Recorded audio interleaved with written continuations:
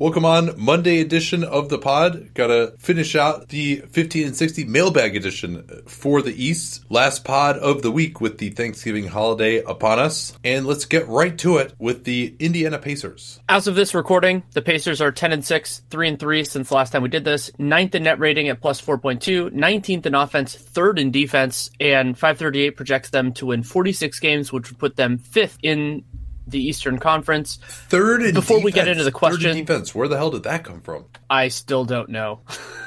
That'll be if it continues for another 2 weeks. I think that will be the focus of at least I'll do some research on that because I've been, as you know, I've been very skeptical of their defense for the last 2 years. So I want to really dig into that a little bit more. And I think we thought that with Paul George no longer on the team, that they're really going to fall apart, and that has not really been the case. I mean, I think one thing they've really improved a lot, Danny, is their defensive rebounding. They were a terrible defensive rebounding group a year ago. They're up to 10th in defensive rebounding. They're not. The biggest thing they're doing is turning teams over. And this is just a statistical analysis, obviously. And, I think Thaddeus Young is a criminally underrated defensive player. I thought that for a long time. But when you look at the defensive options that this team has at the 3, you think like, man, and obviously Collison is not great either. I think Corey Joseph has been an underrated part of that. And they have some pretty good defensive players. And maybe we'll have to start talking about Miles Turner potentially taking a step forward defensively. But again, I haven't looked at it that closely at this point. But yeah, so after that reaction, they're projected for 46 wins. Where did you want to go to start with for these guys?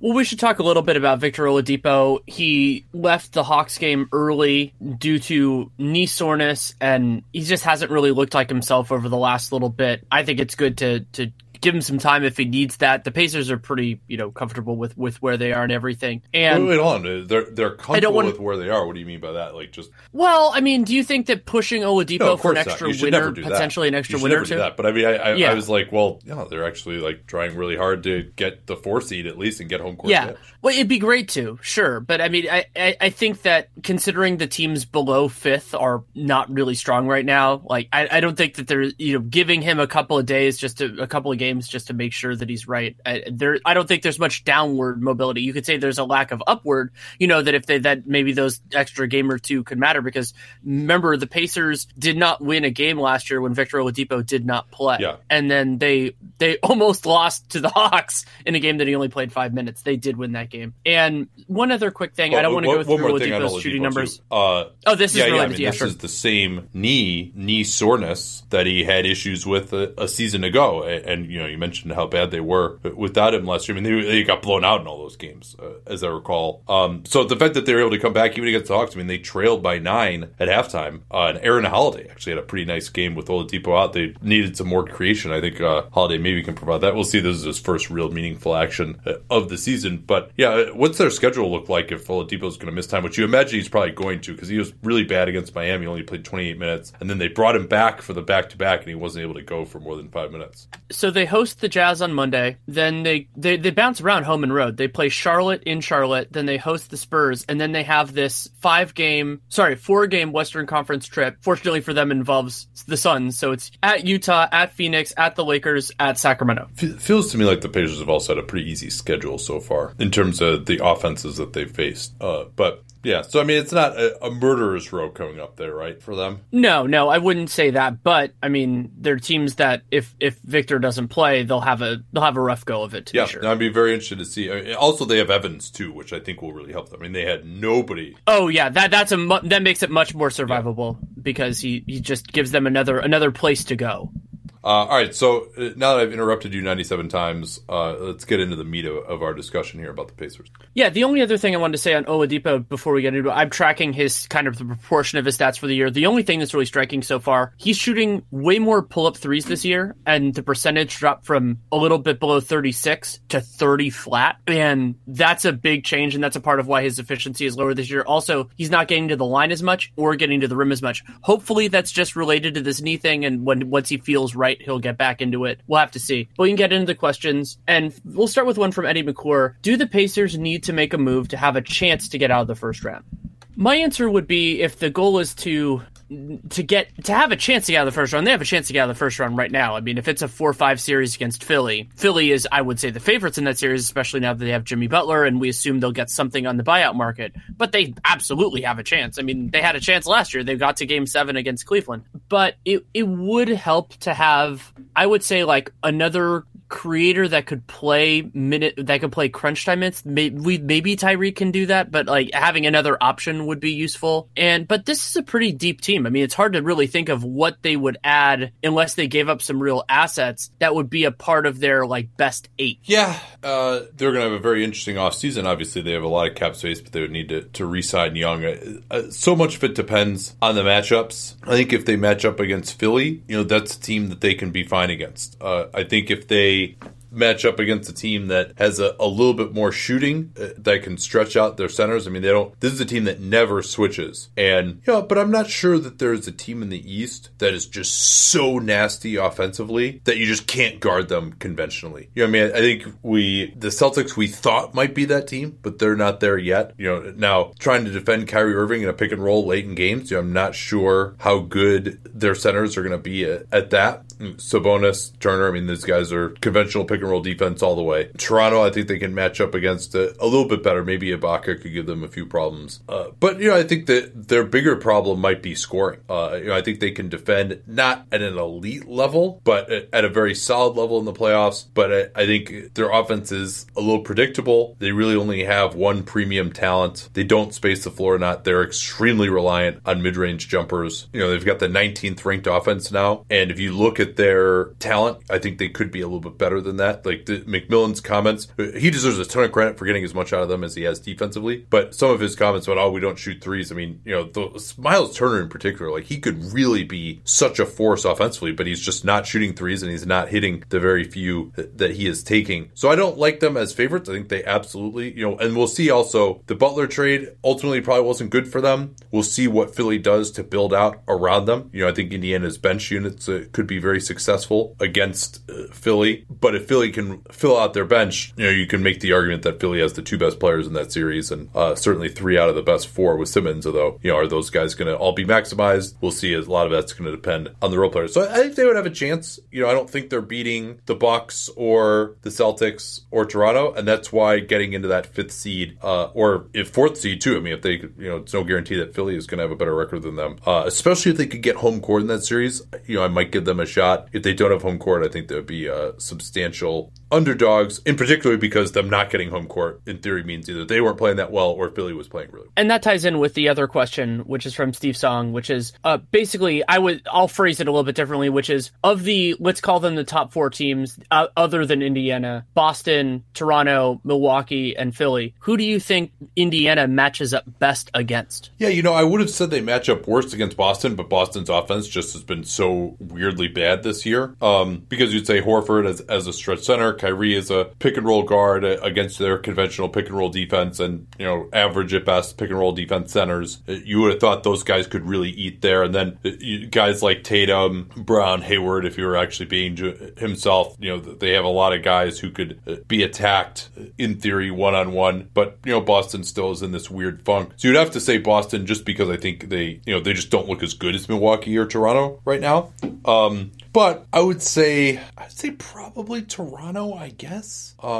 See, I just think Kawhi wrecks Indiana's offense in that series. You just put him on Oladipo and say, what are you going to do about it? I guess like Toronto is probably, to me, maybe they match up best against. I think the Bucks are the worst defensive team of those 4 teams, probably. Well, that's actually where I wanted to go with this. Is I think there is a conception of this Pacers roster that would actually be really good against the Bucks because they can run all this high pick and roll stuff. If Budenholzer's going to try Brook Lopez in that series, you just use Miles Turner to exploit it, and you go to that opposite corner, opposite side for threes. They have a lot of capable shooters, even though they don't take a ton of threes. Like, I could see them winning that series, but it's just not the way they play. They play a different style of offense, and so that would be a little bit challenging. And then defensively, that would be a fascinating series because Giannis, basically it would probably fall on Thaddeus Young, I'm assuming would be the way they would handle that. And then you have Bogdanovich on Chris Middleton, and then you have basically all their guards, trying to slow down, Bledsoe and everybody else. And, especially because Turner is a different kind of, defensive big. If they try to use Brook Lopez in that series, it might actually, that might end up helping the Pacers to a degree. But yeah, I could see that being a fun series. The problem is it's just not what these Pacers are. Yeah. Instead of, it's the difference between me and Nate McMillan. And Nate McMillan has done amazing work with this team. He has taken them to a place that I genuinely did not see. And as you said, deserves a lot of credit for that. And I would say that's true on both ends of the floor.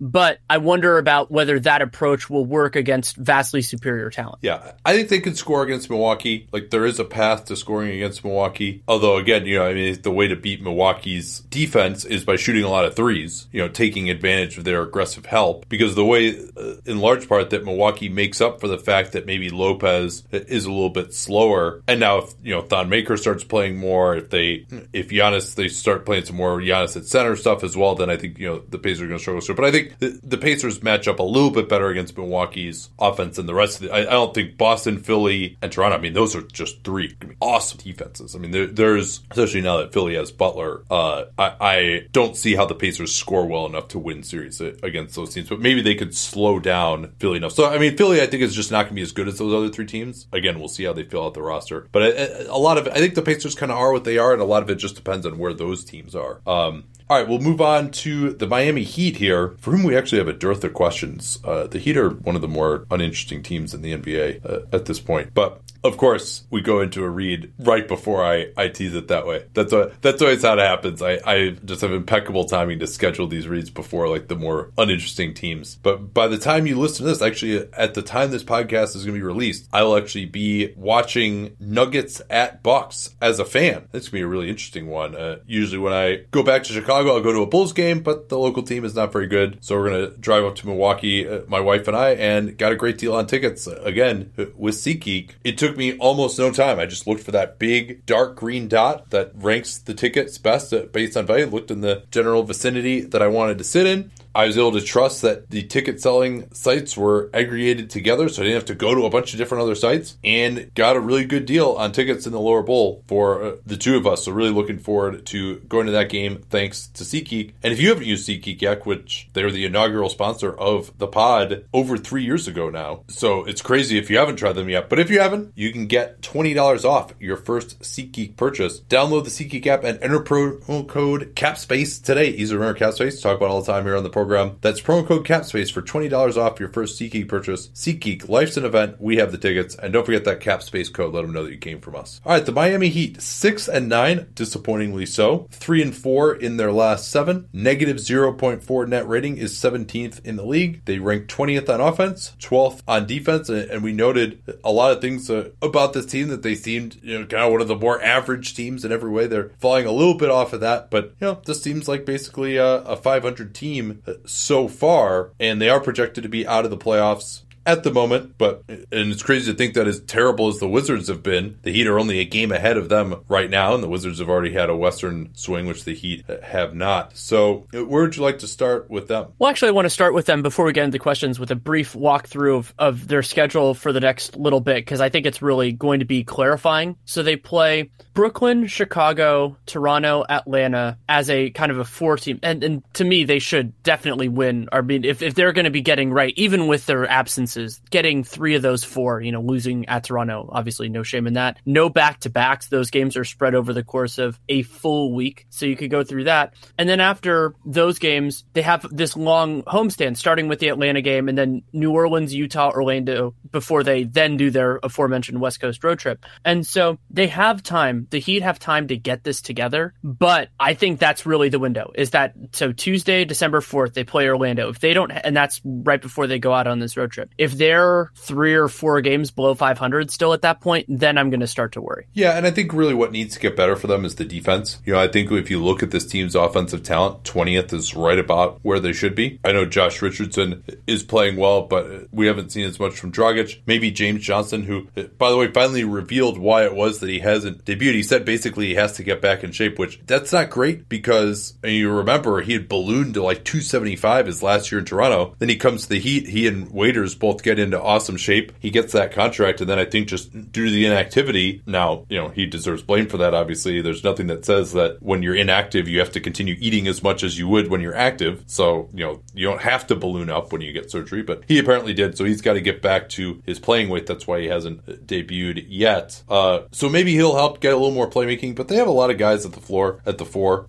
Pretty amazing to me that Hassan Whiteside is only 54% true shooting, below the league average in true shooting. I mean, that's just crazy to me, given what his role is and should be. But let's get into the questions here. We only got 2 of them, but maybe if we run out of time or if we run out of interesting things to say on these questions, I'll have to come up with another one to ask you. So the first one is, we can do this maybe more quickly, from Sebastian, which is, should the Heat make a play for Markelle Fultz? And I get the idea behind this. I've gotten a few fake trades. We did that whole Markelle Fultz podcast involving Miami because they do need more shot creation, at least in their current iteration. Getting Waiters back will help, but Fultz specific limitations, I think, would be hard for Miami to overcome just because he's such a limited shooter. They're playing traditional fives a lot, basically all the time. And, Bam has a little bit more range on his jump shot, but he still doesn't get those guys defending. They could pair him with Olynyk. I think that would actually be a pretty useful. Sure. Yeah, there are roster constructions where I think Fultz could help them, but the other big problem for Miami is that Fultz is owed $9.7 million for next season, and that's going to be a very expensive year for Miami, assuming Whiteside, Tyler Johnson, and Dragic all pick up their lucrative player options. And if Dragic doesn't pick his up, then either you're replacing him or you're paying Dragic himself. So that's a lot to take on, and presumably, maybe Philly would take on one of their players, but if they're committing to multi-year salary, it's going to be for somebody they really like. So and I don't think there's anyone on it's this a tough team. fit. I mean, would that be Rodney McGruder? And although, do they even have any Ellington expiring money to send back with Magruder to make the salaries match? Well, Ellington has a no trade. Yeah. So an implicit one because of the 1-year deal. So that sort of circumstance. Yeah. No, he might want to. I mean, he's from Philly, so he might want to go back there. He'd be a wonderful fit for that team. Oh, man. I'd love to see Wayne Ellington on the Sixers replacing this year. Shamit with him, I think would be a nice upgrade. But other than that, I mean, they don't really have it. Like, Ellington would almost have to. I mean, or you could say, like, maybe you could cobble together enough salary with, like, Derek Jones, and I mean, they're not going to trade you Udonis Haslem, obviously, and he could actually block a trade as well, hilariously enough. So yeah, it's tough construction. And then, do you want to trade, Magruder? You can make the argument that he's fallen off a little bit after a hot start, but you can make the argument that he's more valuable than Fultz at this point. So well, I'll pivot another way. Is there any construction that Philly could do to try to get Josh Richardson? Because I don't think that there is, unless you involve their best players, which presumably they wouldn't. Because Josh Richardson would be a nasty, nasty fit with this team. I mean, they wouldn't include him in the Jimmy Butler talks. Now, part of that, I think, is that they didn't look that good to begin with. And so it's like, what is adding Butler really going to guess? In addition to the fact that Richardson has been better. Now, let's not go crazy on Richardson. If you're talking about him as like an every down feature guy, I'm not convinced that that's him yet. I mean, he's 25 this year. He can certainly get better. Very solid defensive player, solid shooter from three. I mean, so what would that have to be? That would have to be, I mean, you consider how favorable his contract is. If Miami said, hey, we're actually going to trade this guy, and I just don't think they're there mentally yet, because the argument for trading him is, hey, they got to just do a total rebuild here. I mean, that's the only way you trade Josh Richardson, is we're going to do a total rebuild. And yeah, he's a solid player, but we want to get bad here. And, he can get us a lot of assets, and we're just kind of punting into the future. And, we can get our 2021 draft pick back, which is out unprotected. So that might be, maybe you could say if they ever went to that strategy, trading him back to Philly for that pick would actually make a ton of sense. But no, I don't think that they're there yet. I'm not sure what Philly could offer that could just bowl them over at this point. So, no, I just don't really see it. Fultz could be a part of the future if they wanted to totally go that rebuild route. Maybe if, they're headed for 30 wins around the trade deadline, that's something that might be considered a little more. But it's just, that we haven't seen Pat Riley or Spoelstra, this Heat front office, even consider that. That's why they're in the predicament that they're in to begin with. Right. And Miami, if they really opened up Richardson, I think they could go in a lot of other directions. And one of the big weaknesses of a Sixers conceptual offer is that they don't really have that premium asset, other than maybe Miami's pick, incidentally, in that route, because like Zaire Smith is interesting. He's hurt right now. We haven't really gotten to see much from him. And then their own picks are, fine. And maybe it would be kind of ballsy to trade away that chance of the number 1 pick for Sacramento. It'd be kind of hilarious if they did. But yeah, I think that's really like, it's a fun thought experiment for me, mostly because I would love to see Josh Richardson fit with this Sixers team. But from Miami's perspective, I think you're right on the money there.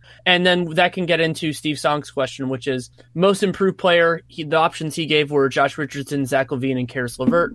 For me, LaVine is below the other two because really what he's doing is maintaining, and this is still praiseworthy, obviously. He's maintaining similar efficiency with a higher usage, and the team is not going improving to the same degree. With Richardson, it's a greater combination. This is also his most effective true shooting season as of now, and usage has gone up, his highest assist rate of his career. Part of that is that he's making 45% of his threes. If he makes 45% of his threes, he'll be a really good player. And so for Richardson versus LeVert, it's interesting because and this is basing it you're basing it just solely on what they've done at this point, because obviously to win it at the end of the year, LeVert is going to be out now. Correct. Yeah, so it was basically pretending that I was giving out the award today. And between those two, I mean, it's interesting because there are elements of their profiles that are kind of similar. I would actually I think I might go with LeVert just because to me, maybe it's the 3-point shooting part of it. Because LeVert's, it's not necessarily that it's more sustainable, but that also Richardson was so much better of a player at the start. And so while I think Richardson has been probably better than Karis LeVert, so he has been better than LeVert so far, LeVert going from where he was to where he is feels more significant than Josh Richardson. I actually think that LaVine has made it the most impressive steps forward. If we're just limiting I haven't looked at the whole league or anything who I'd pick, but what LaVine has added as far as getting to the foul line and getting to the basket compared to where he was in Minnesota his last year. And how do you throw in the ACL as far as and his performance last year? I'm kind of more comparing him most improved compared to where he was in Minnesota before the injury. But certainly I think you deserve credit for coming back from an injury like that to be so much more improved. So I think LaVine has added something to his game. Richardson, his usage is higher this year, but almost all of what he's doing, that high usage, almost all of what's making him efficient right now is 45% 3-point shooting, and that's not going to continue, even if you get down to 40%, which would be awesome based on the type of looks that he's getting. He's still close to league average. He can't finish around the rim. Right now, he's not really an efficient 2-point shooter. He has curbed his turnovers, but doesn't get a ton of assists, doesn't put a ton of pressure on the defense other than bombing those 3-pointers. So I think Richardson, we'll see where he's at the end of the year, but I don't know if he's going to end up in the same category as LaVine once the season is over, just because I think LaVine has added more sustainable stuff, really changed. When I talk about most improved, I kind of like it to focus on guys who, you didn't just get incrementally better in every area, but you really added something to your game that I didn't think you could add. And I think LaVine falls into that category for me. And I would say Karis LeVert probably does for me as well. Maybe. Yeah, no, and it's really too bad we're not going to get to see what he was able to do over the course of a full season. But hopefully he'll be back and playing this well at the end of the year. Another Heat stat for you: Udonis Haslem has a 41% usage and a negative 26.2 PER, but he's only played 6 minutes. Milwaukee Bucks 11-4, 3-3 in their last 6. A little disappointing. They had that first game back from the road trip, hangover loss against Memphis, but then proceeded to blow out the Bulls, who also helped Toronto end their mini losing skid. And the Bucks have had a murderous schedule so far. Important to remember about them that basically may have been before they played the Bulls, but they have the easiest schedule going forward when you look at what opponents' records are, because they've played so many good teams already. They already had a West Coast swing in which they played all good teams, essentially. So they are first in the NBA in net rating. We've seen a couple of pieces come out recently. They have the second-ranked offense, 8th-ranked defense now. They're projected for 55 wins. A couple of pieces have come out recently. One was KP's. Another was Ben Taylor's most recent podcast, the Thinking Basketball podcast. You want to subscribe to that? It's a great pod. But both of them did research showing that based on the profile they've had so far, it would be a historical oddity for a team that has started as well as they have. KP focused on blowout wins. Ben Taylor focused on just healthy starts, essentially, how good teams have been when healthy. And for them not to win over 55 games with this kind of a start would be a historical anomaly, basically, is what both of them came up with. So that's great news for Bucks fans. It really is. And they are going to be dealing with more injuries over over the next near term. I mean, whether those injuries are impactful, we'll have to see. So John Henson has a torn ligament in his left wrist. He is going to be out probably until after the All-Star break, and he does plan to return this season, but that's a long time, and that might open the door for more Giannis at the 5, just depending on how they want to do it, and also more Thon Maker at the 5, which is exciting as a kind of a test case, because you and I both feel that defensively, he's a much better fit for where this team wants to go in April, May, and hopefully June than Brook Lopez, just because Lopez can be exploited by the best teams. Yeah, I think that's right. Now, Lopez clearly is a far superior offensive player to Thon. I mean, Thon is maybe disappointed a little bit with his shooting so far, but Lopez, I mean, the way he's been bombing, it's not going to quite continue like this, but, he's on pace for the most threes ever by a 7-footer. He's making some real deep attempts like we saw in that game in Denver. And I think even Ilyasova, who's kind of been the guy that they've gotten to at center rather than Lopez at the end of games, is kind of the more mobile option. Still is just, I mean, Ilyasova is slow for a 4. He's more mobile than Lopez, but he's not really a guy who can move his feet that well. He's an excellent help defender, but he's not a switch guy. Like, you're still going to be playing conventional pick and roll defense. We saw the Celtics, for example, carve it up. We saw a little more switching with on it. And so I think, while you never want to say this, I'm very impressed with what Henson has done, adding the 3-ball to his game this year, that I think it is a good thing for the Bucks to kind of be forced to play Thon and just either develop him, see what they have with him, try to find another way to be adaptable defensively, because they need some different ways to go here against some of the best teams. Now, you might say, hey, you know what? In the East, there aren't like unbelievable offensive teams, although Boston just lit them up. I think Brad Stevens just understands how to attack this Bucks team. Maybe we won't see that all the time from Boston, but it's good. It'll be interesting to see. Maybe Thon just won't play well. I mean, we saw last year in the playoffs, he came alive. He was horrendous during the regular season, despite plenty of opportunity being gifted to him. The other injury they have, Dante DiVincenzo, who has not been shooting it well from 3. We've seen Pat Connaughton move into a more prominent role. Connaughton has been very effective for them. DiVincenzo will miss at least 3 games with a left quadricep strain, the first of which was Friday against Chicago. So he'll be reevaluated after that. So let's start with Ahima Osazua. Osazua. Yeah, Osazua, I think is it. Should the Bucks offer Middleton the max next summer? So I'll take the max as 5-year contract, $190 million, the full boat here. Just to give you the relevant information on Middleton, his cap hold will be a little bit less than that, but if they hold on to his cap hold, even if they move everyone else, they're not going to have space. So the idea of kind of retaining him with the small cap hold doesn't really make a ton of sense. And then he is 27 right now. He turns 28 in August. God, it's a lot, because basically the commitment for Milwaukee, if they give Chris Middleton the full boat, is basically, this is our team for the remainder of this contract for Giannis, and then, depending the next one, whether that's with them or with someone else. And Middleton is probably the best that they can do. And it's not like they can pivot from Middleton to someone else, like, oh, we can give somebody else the max. I think I probably would, just because of the idea of present value versus future value. And I'm sure other people will be knocking at his door just because of the scarcity of wings in this market. But I feel uncomfortable about it, just because he is a good complementary player, and maybe there is a little bit more room for him to grow. But I mean, you're basically saying, okay, we need Thon to improve. Giannis can have to take another step, but basically that we are this. I mean, DiVincenzo, I guess, as well. Like, that's a big bet to make. Much depends on how things end up, right? I mean, if Middleton continues to play this well, if the Bucks make it to the East Finals, how competitive are they there? But remember, of course, that so much of this is about getting Giannis to sign on for one more. He's going to almost certainly be eligible in the 2020 offseason for that designated player veteran extension. So that, of course, is the crossroads for him and the franchise. So they've basically got 2 more years to impress him. And if they lose Middleton next year, I see no way in which they could replace him and be as good.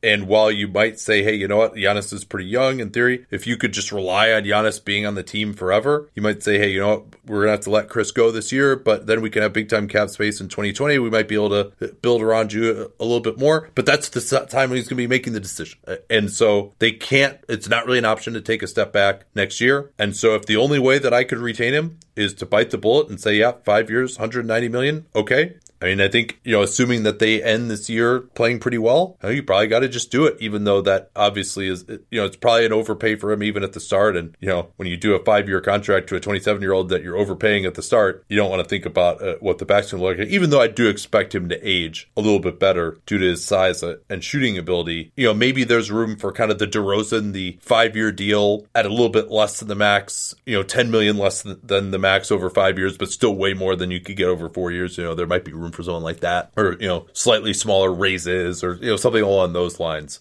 But no, I mean, I think assuming that they're pretty good, like, what else can you do? I mean, the alternative, paying him may not be great, but the alternative is even less palatable. All right, let's do one more here. Oh, there are kind of two more okay. I wanted to do. We do we do quickly. So one from Erotica, how would you evaluate their free agency additions? I think they've done really well overall. I mean, Brook he got the biannual, right? Yes. But he's making 3.4 is great. One of the best free agent contracts, especially of the short-term variety. I mean, he's really helped them. Ilyasova, I still, it still seems like a lot to give Ilyasova, but having that third year be non-guaranteed is really helpful, because then they can kind of get out of it if they need to, but then they don't have to. I mean, $7 million for Ilyasova is not bad.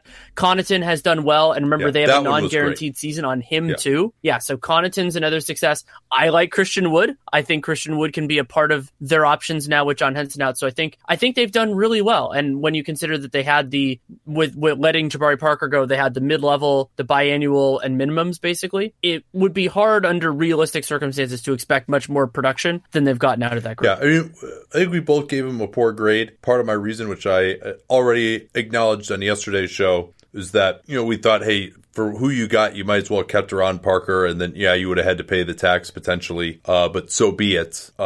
But Parker hasn't looked good as a Bull, and I thought part of the idea for keeping around Parker was you got to get some kind of an upside on this team to play incredibly well. They're already playing incredibly well. They've been even better than we thought they might improve to under Bud. Now we'll see how they end the season up, and we'll see how much Ilyasova hurts them next year. We'll see whether Ersan Ilyasova even helps them in the playoffs that much. I think he's helped them so far in the regular season, but, to say that they've gotten just so much more from him than maybe they could have gotten as like Thon at the back of 4, or just whoever else they could have brought, maybe an Anthony Tolliver or someone like that, that they could have brought in as the backup 4 instead of Ilyasova, who only would have been a 1-year contract instead of 2. I mean, if they could have signed Ilyasova for 1 year or $7 million, then I would have been like, I would have felt much better about it. And, so we'll see if there was also a thought too that they Middleton and Bledsoe could leave, and then they would have to reload, and that $7 million for Ilyasova wouldn't help them that much there either. The way everyone is playing right now, it seems more likely that they'll come back. But, remember, things could change a ton, even between the start of the playoffs and when you get knocked out. Just ask Portland about that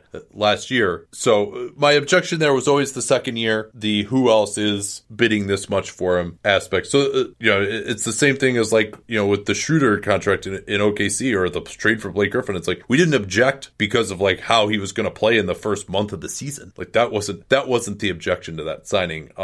But certainly their offseason looks far better now than it did at the time, with Parker playing poorly and with them playing so well. And Lopez. So the last one quickly. Yeah, absolutely. The last one quickly from Deadpool76, and this will tie in with Lopez. Is the Bucks' success more about how good Budenholzer is or how bad Jason Kidd was? So I think there was a lot of low-hanging fruit that any reasonable coach would have been able to tie in defensively, especially. Like there was just a lot that they could do.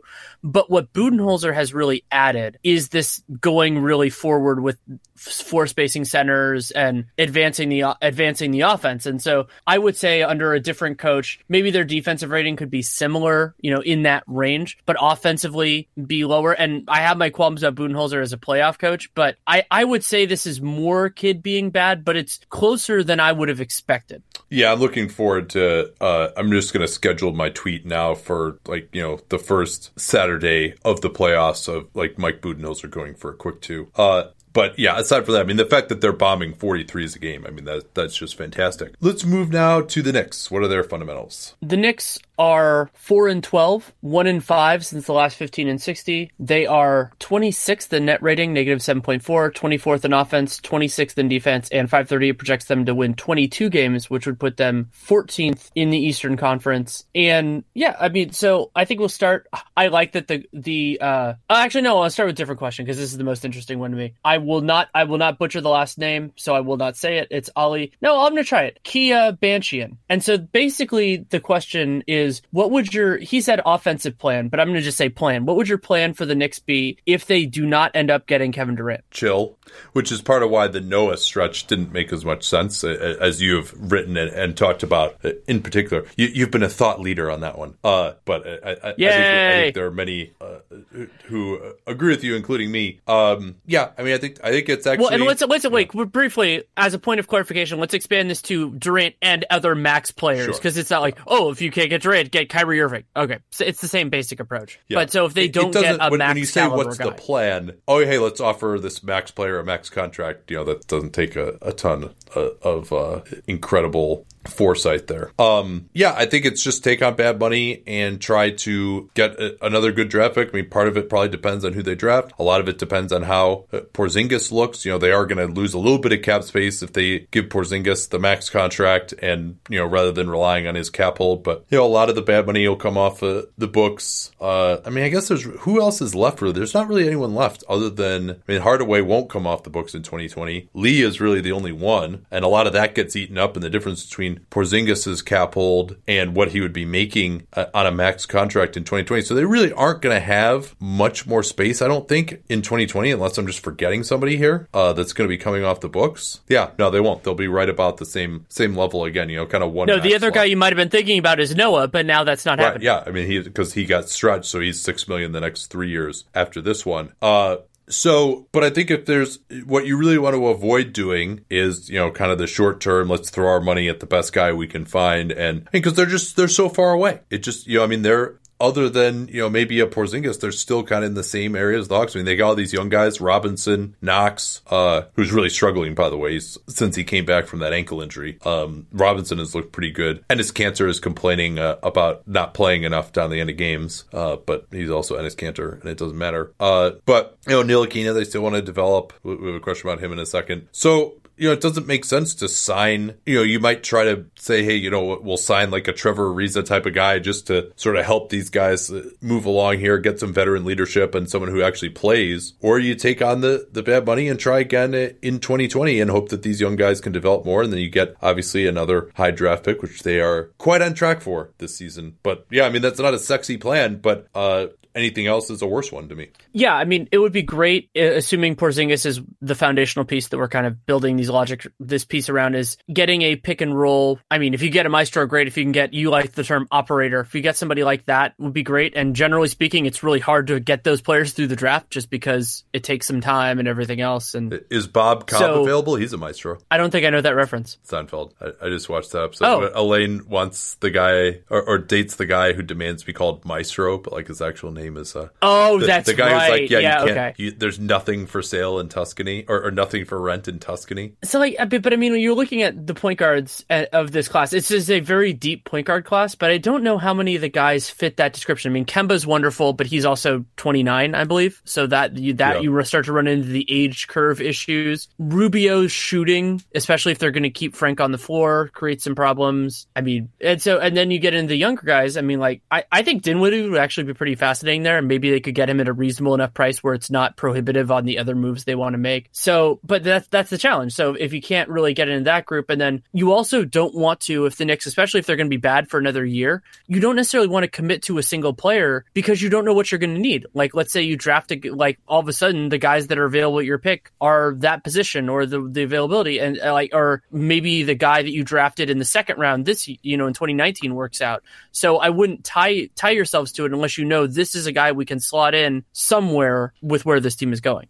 David Lee, that's a great. I wonder if that's his real name or he's just calling himself that because he's a Knicks fan and hearkening back to the days of David Lee. How do Mitchell Robinson and Kristaps Porzingis coexist if their best position is at center? I think Porzingis is going to be played at the 4. He wants to be played at the 4. The fact that he tore his ACL means he's much more likely to get played at the 4 because of the nebulous wear and tear, supposedly. I know of no actual evidence that would indicate that you're more likely to get injured or tear your ACL again if you play center as opposed to power forward. But that, I'm sure, is the perception for both player and team.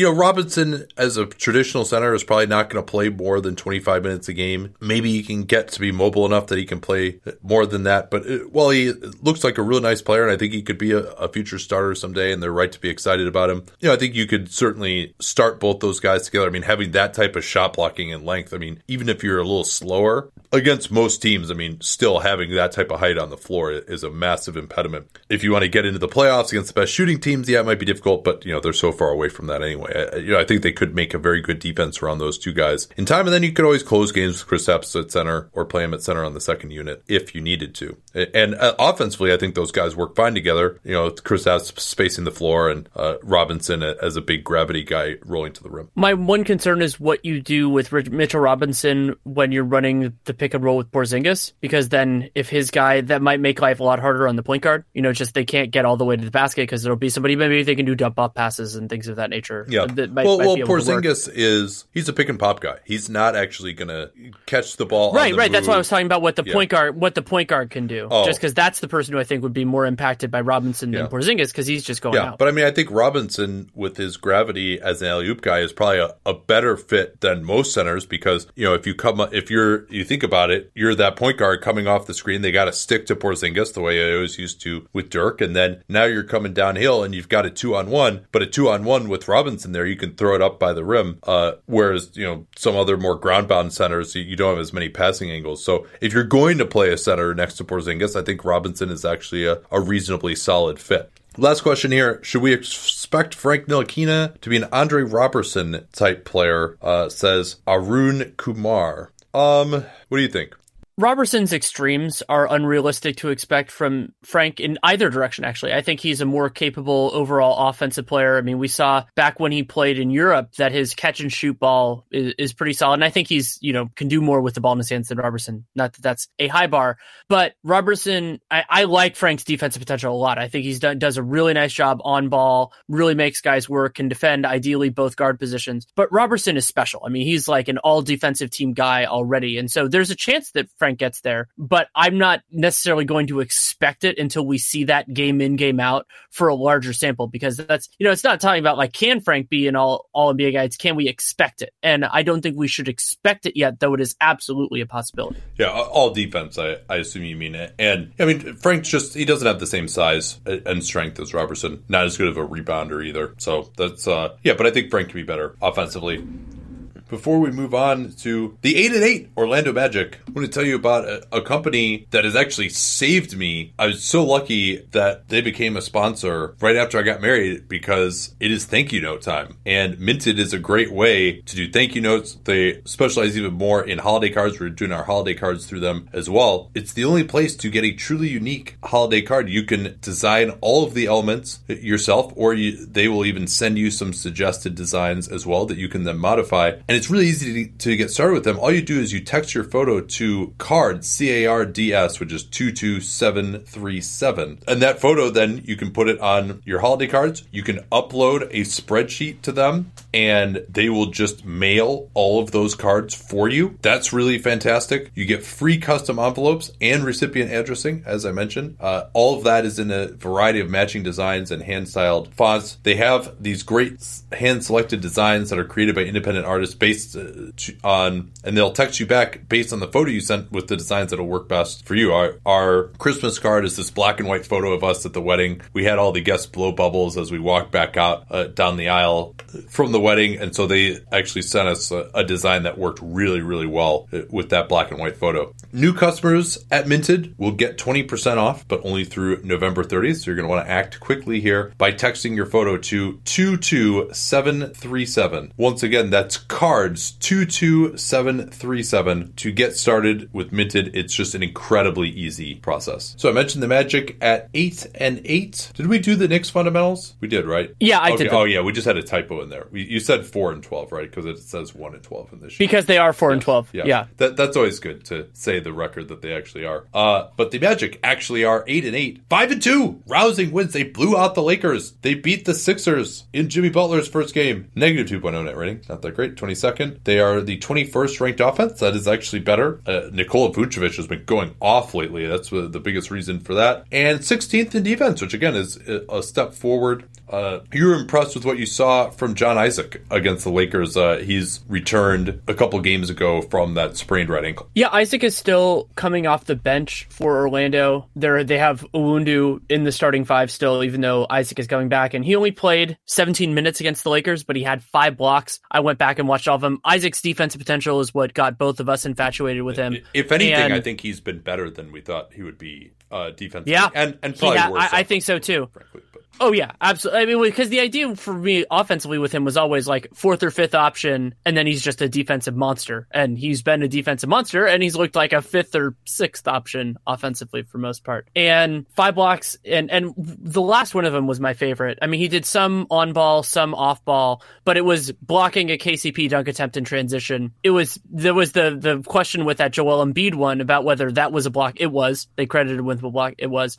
And Isaac just goes for stuff. That's one of the things that I love so much for, especially a young defensive player, is just, yeah, sometimes you're going to get called for fouls, sometimes you're going to get dunked on, but going for it, because that overall that will benefit your team more than it hurts, especially if you're as talented as Isaac is. So how Steve Clifford, how this front office figures out their front court minutes, rotation, concept of the team is going to be so fascinating. And I hope that I'm not just sitting here caping for Jonathan Isaac as a second draft guy in 2 years, but if that's where it's going to need to be, then that's where I'll be. That block that he had on Joel Embiid, which actually was not credited to him initially, and the Magic successfully and correctly lobbied the league that it should be, it reminded me of the way Alonzo Mourning used to block dunks. His philosophy was, and even later in his career, he was really good at it. His philosophy was, you might be able to jump higher than me on a dunk, but no matter how high you jump, you always got to bring the ball back down to the rim. And so what he would do is he would put his hand up in front of the rim, basically really close to the rim if he knew the guy was going up for a dunk. Because if a guy is a real Skywalker, if you try and meet him at the very top of his jump, you're probably not going to be able to get your arm up as high, and he's just going to go right over you and dunk it. If you just basically hold your hand in the path of where you know he has to go to bring the ball to the rim, you can block a lot more dunks that way, and that's what he did on that play against Embiid. Let's start with this one. I kind of like this one from Marfan. Over under 35 wins this year for the Magic. They are projected for 34 by our friends at 538. That's a really good number. I think that the Magic actually on talent are right around that line, maybe like 36, or because remember they're getting guys back and everything like that. But generally, teams that are 35, 37 even win talented teams end up winning fewer than that because they're probably not going to make the playoffs, getting into the Magic would theoretically, with how weak the bottom of the East is, actually have a shot at it. Generally, those teams end up, maybe they get sidetracked by an injury or two like Orlando did last year, or they get just out of the playoff mix and then they fall. So I think the Magic are maybe a better team than that number, but I'll go under just because that's the way this usually works. Yeah, there's also the possibility of a trade. And if they start Mo Bamba instead of Vucevic, for as much as we've killed Vucevic over the years, he's having a wonderful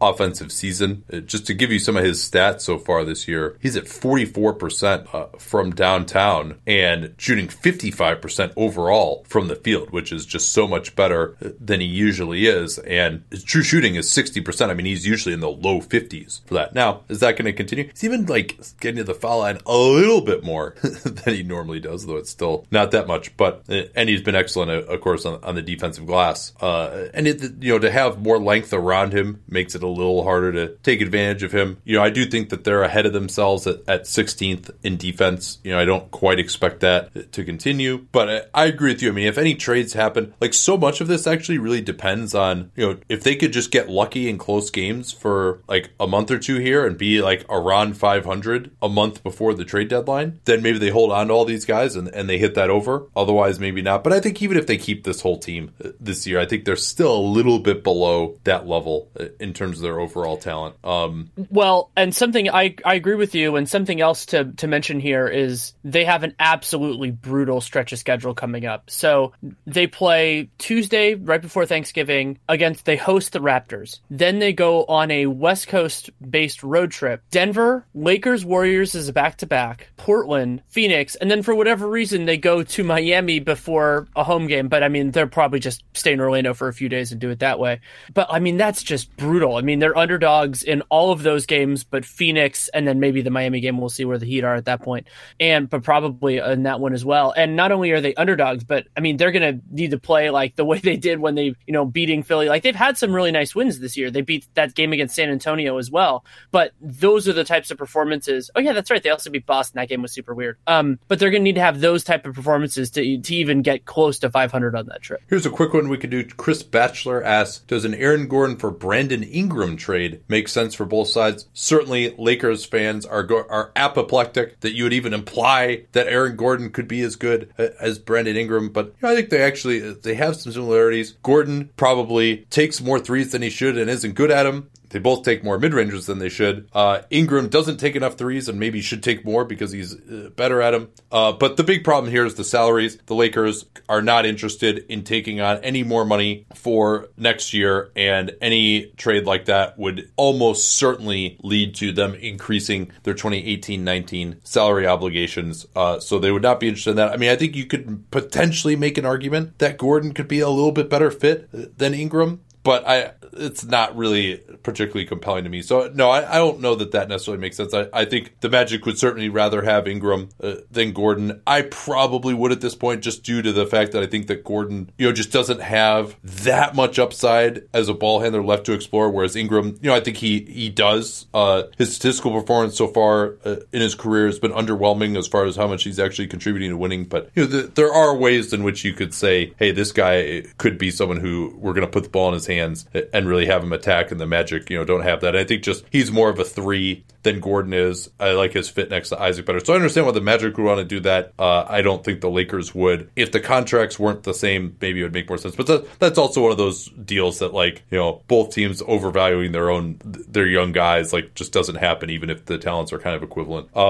Which other ones do you want to do here? Matt Absher asked if they should make a play for John Wall. I think the Magic could really use a point guard, especially somebody who is more established, who won't have the learning curve, even though they have young guys if they wanted to really grow. I mean, the East is there are spots for the taking if they were better.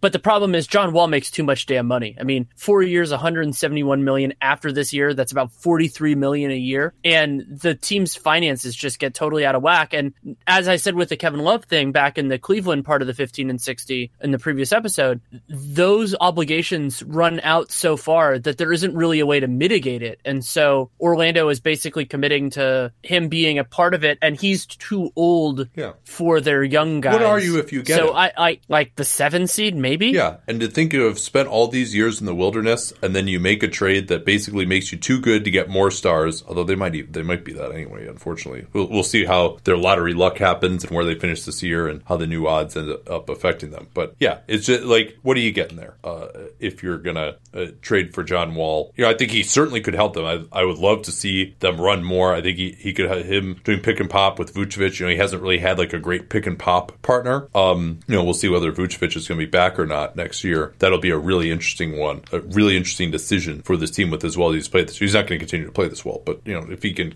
keep that up to some degree. But yeah, I don't think Wall is the answer. And there are plenty of point guards on the market next year who could be competent, and maybe you could see this team making a run for the lower end of the playoffs with just competency. That was the question, right? Are they another question from David McHumbug? Are the Magic a solid starting point guard away from the 8th seed? I think they're a starting point guard away from at least contention for the 8th seed, sure. Yeah, I have nothing really to add there. I agree with you. All right, 2 more to go here. Let's move to Philly. Yeah, let's do it. So the Sixers are 11-7, 5-2 since last time we did this. They are slight negative net rating, negative 0.2 puts them 16th, 18th in offense, 13th in defense, and 538 projects them to win 52, which would put them in a tie for third. With Boston? I believe so, yeah. Yeah, Boston at 52, and then Raptors at 58, Bucks at 55. So would you like to update us on a stat that probably with the addition of Butler Butler maybe is not going to be that interesting anymore. But the Fultz effect. Well, actually, it could end up, if they keep on beasting with Jimmy Butler on the floor, it might end up getting more stark, just less relevant.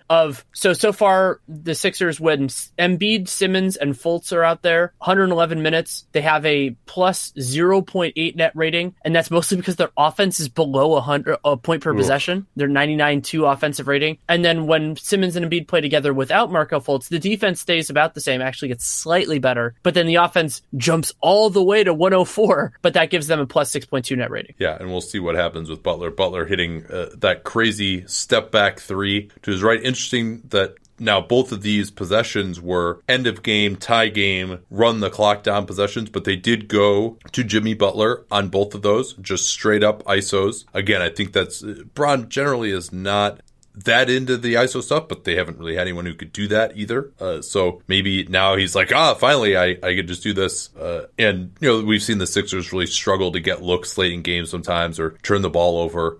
So yeah, he went to two Butler ISOs at the end of regulation. Butler, I thought, got a pretty good look that just missed, and then he hit that crazy step back three over Dwayne Bacon to win that game in Charlotte. Where do you want to start in terms of questions here? A couple interesting ones. I'll start with one from Roman Maslenikov, which is, can Mike Muscala be a credible backup center in the playoffs? I don't think so. I mean, offensively, having the ability to space the floor is nice, but we already saw him get attacked a couple different ways, including in that loss to the Orlando Magic in pick and rolls. And as you face superior opposition, especially some of the teams that they could be facing in the first round, that becomes a pretty big problem. So, there are circumstances where he's not the point of failure, but is he credible? I would probably say that's too much.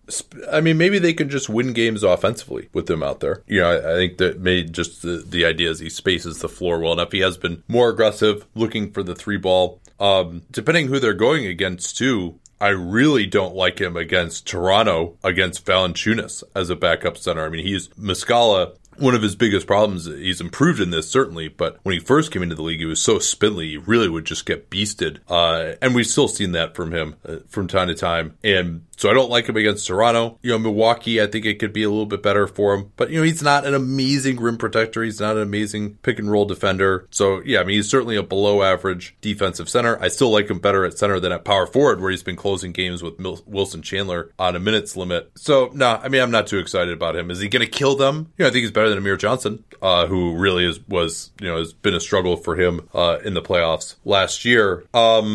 Can we say that the Sixers declining the rookie scale option for the third year on Furkan Korkmaz was a mistake? Korkmaz has had some moments in the last couple of games. I said before the decision was made that I would have picked it up just because the odds that $2 million burns them were lower. Now that $2 million has changed actually since the Jimmy Butler deal, which obviously had not been made at that point. But yeah, I mean, I think he's shown more capability, and shooting is something we know the Sixers are going to need. So I don't think it's like a huge mistake, but if I were to kind of put it on a scale right now, I would go more towards mistake than right call. Yeah, I think this is one that you and I disagreed on when we did that episode. I'm not willing to change that stance. I have been impressed with what we've seen from him. He does provide just a little bit more dynamic offense than maybe someone like Shamet in terms of creating shots, and he hasn't looked as terrible defensively. But no, we can't definitively say that. I mean, he could be terrible the rest of the year. They could really need that $2 million. Who knows? And regardless of what happens with them, he's not going to be a guy based on his physical profile where you're like, oh man, like we would have won this playoff series if we had only had Furkan Korkmaz, in the 2020 playoffs or something. So I don't think they're going to like live to regret it forever or something like that. But basically any player who's useful, you would want to keep him around for $2 million. It remains to be seen to me whether he's useful or not, but there have been some encouraging signs from him in the last few games.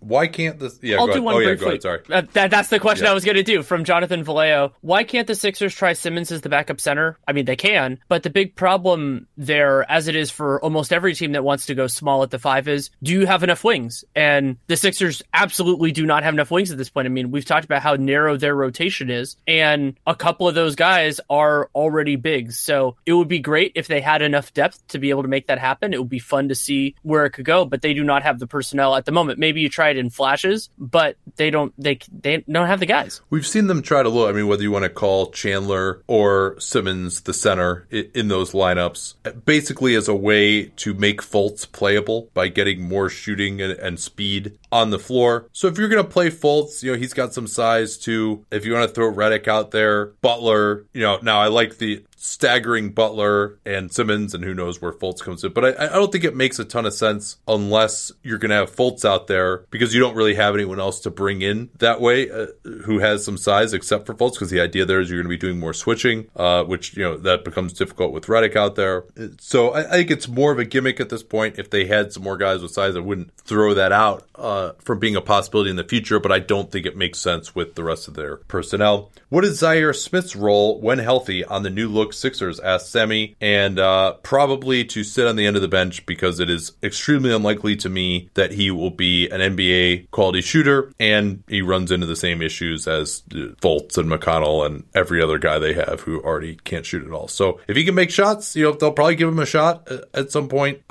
They believe in playing guys and developing them, and they obviously were a big believer in his talent. And it's been a shame that he's had these complications from the allergic reaction after he also had this foot injury and stuff, and he's not going to debut until the new year. But rookies who come in at that time, I don't think he's going to be able to contribute to them. But maybe you could talk about, Danny, of how is he going to fit in if, he can kind of evolve a little bit beyond his rookie season going forward for these guys. In that lens, I think Smith is a compelling fit because I think he profiles relatively well as a lower usage guy that can defend, and we don't know if he's going to hit open shots. That's the question that's going to largely define his career. He made 45% of his threes at Texas Tech, but that looks anomalous, 72% free throw shooter. I believe that people who had watched him in high school thought that looked a little bit ridiculous. So those kind of low usage activity type of players, especially when they have his size. Zaire's listed at 6'5", but I know he has a crazy long wingspan. So yeah, I think he could actually fit in there if he shoots enough that teams are going to put a body on him, and then that can create more real estate for Simmons, for Embiid, for everybody else. So yeah, I actually think he could be a good fit if he gets towards the higher end of his scale. We just have to see if Smith can be that guy. But he's a nice kind of, if you want to call it a lottery ticket, a guy to have who could fit in with Butler and Simmons and Embiid without taking much away. All right. We still got the Wizards to go, but anything you wanted to talk about since we got this 5 days that we're not going to have any episodes? Yeah. So I know who the guest is, but I have a policy that I don't say who it's going to be until I've actually recorded it, but I'll have a new Real Jam Radio out this week. It should be pretty fun. And I think my piece for The Athletic that's going to come out for the whole NBA side is something that you and I haven't talked about much on the show, but we will eventually, which is the teams that have the flexibility to add salary this season. So I went through the teams that have trade exceptions, how much space they have under the cap, under the tax, and then some of the other teams that could make imbalance trades because they have a lot of space under the tax, but they don't have trade exceptions. So I went through all that. I like to have it as a piece that's kind of in people's back pockets of thinking when they're thinking about, my team needs to cut $5 million. Here's maybe how they could do it. Let's look at Washington now. 5-10, 3-3. They've righted the ship somewhat since a disastrous start in their last 6. Negative 5.6 net rating is still pretty bad. That's 25th in the NBA. 16th ranked offense. That's a disappointment. 30th ranked defense. That's even more of a disappointment. But nonetheless, they still project for 538 with 41 wins, which would be the 6th seed, although there's a lot of teams clustered in that projection range. So where I want to start with the Wizards is a question. We don't have the questioner on it. Is basically, why is the Wizards commentary? I think that's more people talking about the Wizards, not Kara, and I can't remember the name of their play-by-play person. Talking about John Wall's performance when he's been fine instead of Otto Porter, who has been disappointing. And there is some validity to that, to be sure. I mean, so Wall's, if you want to look more at the individual offensive stats, they're actually pretty similar to 16-17, which is his best year in terms of PER. And when you look at it, then the Wizards' offense overall is not nearly as strong in Wall's minutes. They have a 110 offensive rating in his minutes. That's good for 60th percentile in this supercharged climate, still at least slightly supercharged. And they were 91st percentile, 114.3, that 16-17 year when he was injured less than he was last year. So then you're going, okay, well, how much of that is Wall? How much of that is his teammates? And a big part of it is that 3-point shots aren't going in. I mean, so they were 39% that year, 35 this year. year. And Otto Porter, going back to Otto Porter, is the only Wizard taking more than 1 3-pointer a game who's shooting better than 34% from three. He's at a whopping 35.2. Beal's at 34. Oubre's at 28. Wall himself is at 31. And another thing that has hurt their offense so far is the lack of offensive rebounding. Now Dwight is back, so that should presumably be helped. They had this god-awful center rotation, often playing really small there. So I think that Porter is a kind of a natural scapegoat because he has getting paid a big salary, and Wall hasn't. Wall's been pretty good, but I mean it's always going to go to the best player, to the most important player when a team is underperforming, even if a lot of that I would say is not John Wall's fault. Yeah, and certainly the defensive effort has not been there. The stats, which are very disturbing, that go back to last year of him spending basically more time walking than just about any other player in the NBA. Their transition game has not been as strong as it used to be, and when he does do these headlong rushes in transition, he's exhausted. He can't get back on defense, and they really struggle there. Certainly, he's always kind of been like a prickly guy in the media. He's still the biggest figure on this team, so some guys, to address the question of why he gets the blame, that's part of why it is just, the biggest star, and he doesn't seem like the most facile guy with the media. There always seems to be like some controversy going on around him. The early stuff in his career, like the Coward or whatever, was ridiculous. But, he's not like a guy who seems like an awesome teammate. He's feuding with teammates. He feuds with opponents, whatever it is. When things just seem like a disaster, he always kind of seems to be at the center of it, rightly or wrongly. Another question here, simple one, from Truth Serum. Will the Wizards make the playoffs? Let's take a look at the old standings right now here. They are projected to by 538 with those 41 wins. I mean, you got to think about who is really their competition. I think right now you would probably say, especially with the LeVert injury, you're looking at 10 teams for 8 slots. I think we can comfortably slot the top 5 teams ahead of them. So we're looking at, for 3 spots, 5 teams: Pistons, Magic, Hornets, Heat, Wizards. And the Wizards sit 2 games behind the 8th seed right now. And that doesn't seem insurmountable to me. Despite all of their issues, I still think they have more talent than the Magic, probably more talent than the Pistons. I mean, they're probably still the most talented team of that group. And so you might say, hey, they're too screwed defensively. They're always going to suck. But I think they're not going to continue to be this bad. They certainly, I haven't checked it in the last week or so, but they were giving up a crazy percentage on opponent 3-pointers. So I think they definitely have, to me, the most offensive talent of those teams. The only one of these teams that has a good offense is the Hornets, and so much of that is built on what Kemba's been doing. And we talked about why they might regress as well, the Hornets in particular. So no, I think they will make the playoffs. They've righted the ship a little bit here. We talked about that, like, okay, they're 2-8. They better start at least winning some games. They've done that. They've at least, they blew out the Cavaliers the other night. Like, I don't think they're like totally out of it yet. And, these guys are going to start shooting better from 3. I mean, you've talked about how, what some of their woes are there. So, no, I think they will make it, but certainly not a guarantee. The stats on the 3-point shooting, as of when we're recording this, the Wizards are giving up 39.5% on opponent threes. That is the second strongest shooting percentage in the entire league. They're actually holding teams to a reasonable number there. They're about league average in terms of attempt proportion, but I mean, if teams making that many. And they're also giving up 47.7% on long twos, which is ridiculous. And they are giving up more open shots. Like, I mean, when you watch them, you see teams get looks, but you don't expect percentages like that, even if they're wide open. And they're so dependent on transition too, that more than just about any team in the league, I think they're subject to the feedback loops that you talk about so much, where just even an incremental increase in their defense to just get a few more misses that they can run off, it will really help them. Because I think if you look at, that would be interesting to look at someday. Maybe we should make a note of that, of who are the teams that have the biggest difference in terms of how effective they are in transition versus normally. The Kings probably are up there. The Lakers are definitely up there. And the Wizards, those are the 3 that come to mind for me of teams that like really try to run a lot. And then, when they get into the half court aren't as effective. Lakers obviously have LeBron, so they're probably not in the same category as the Wizards. And the Kings are super extreme with that. Ben Falk wrote a little bit about that a couple days ago. So, yeah, I mean, I think they're going to look better. You want to do one more here before we wrap up? Well, actually, I want to give you a scheduling note for the Wizards. Yes. Their next game against the team that is not like really in the playoff chase is December 1st against Brooklyn. They have a rough, like they play the Pelicans twice, they play the Rockets, they play the Raptors.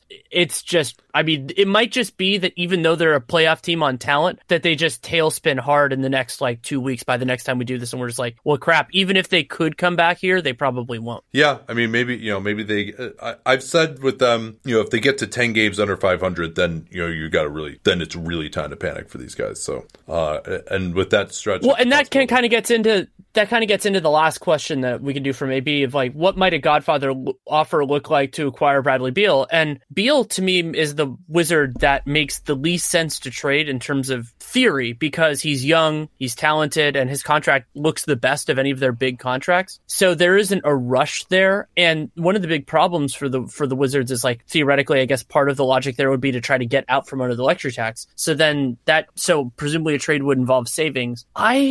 I don't think I know what it looks like. I mean, certainly it would involve some draft picks and everything else. And I mean, if Grunfeld's running this team still for some reason. Does it involve draft picks? I mean, you mentioned Grunfeld. You mentioned the approach that they're taking. I mean, if they that's true. A Godfather offer for they still got Wall. Then they're right. So it's like, so if you're not gonna, and Porter. Yeah, and so it's like, if you're moving Beal, I guess it's doing it to just like mix things up or whatever. But you still have these other players who are paid well and in theory are good. So you're kind of doing it more to reload than rebuild, I think, if you move Beal, unless you're going to try and move all three of those guys and really blow it up. But, that I think could prove difficult. Yeah, could prove difficult because the other two guys are on what I consider to be significantly negative value contracts. There's a disagreement on John Wall. That's fine. People can disagree. Who disagreed? Has anyone disagreed on that?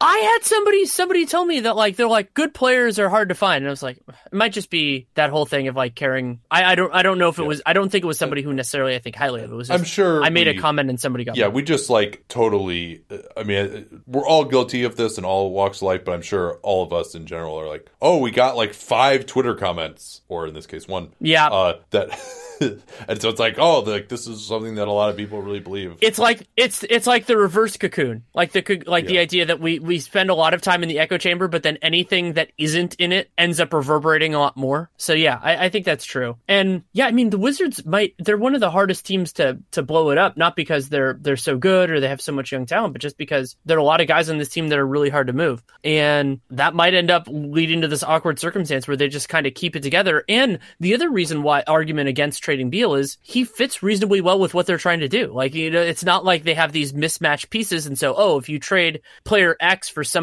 player Y at a different position with a different niche, that all of a sudden this team makes sense. That's not Bradley Beal's problem. That's not really anybody's problem on this team. All right. That's a good one to end on. Happy Thanksgiving, everyone. And we'll be back on Sunday night. Till then.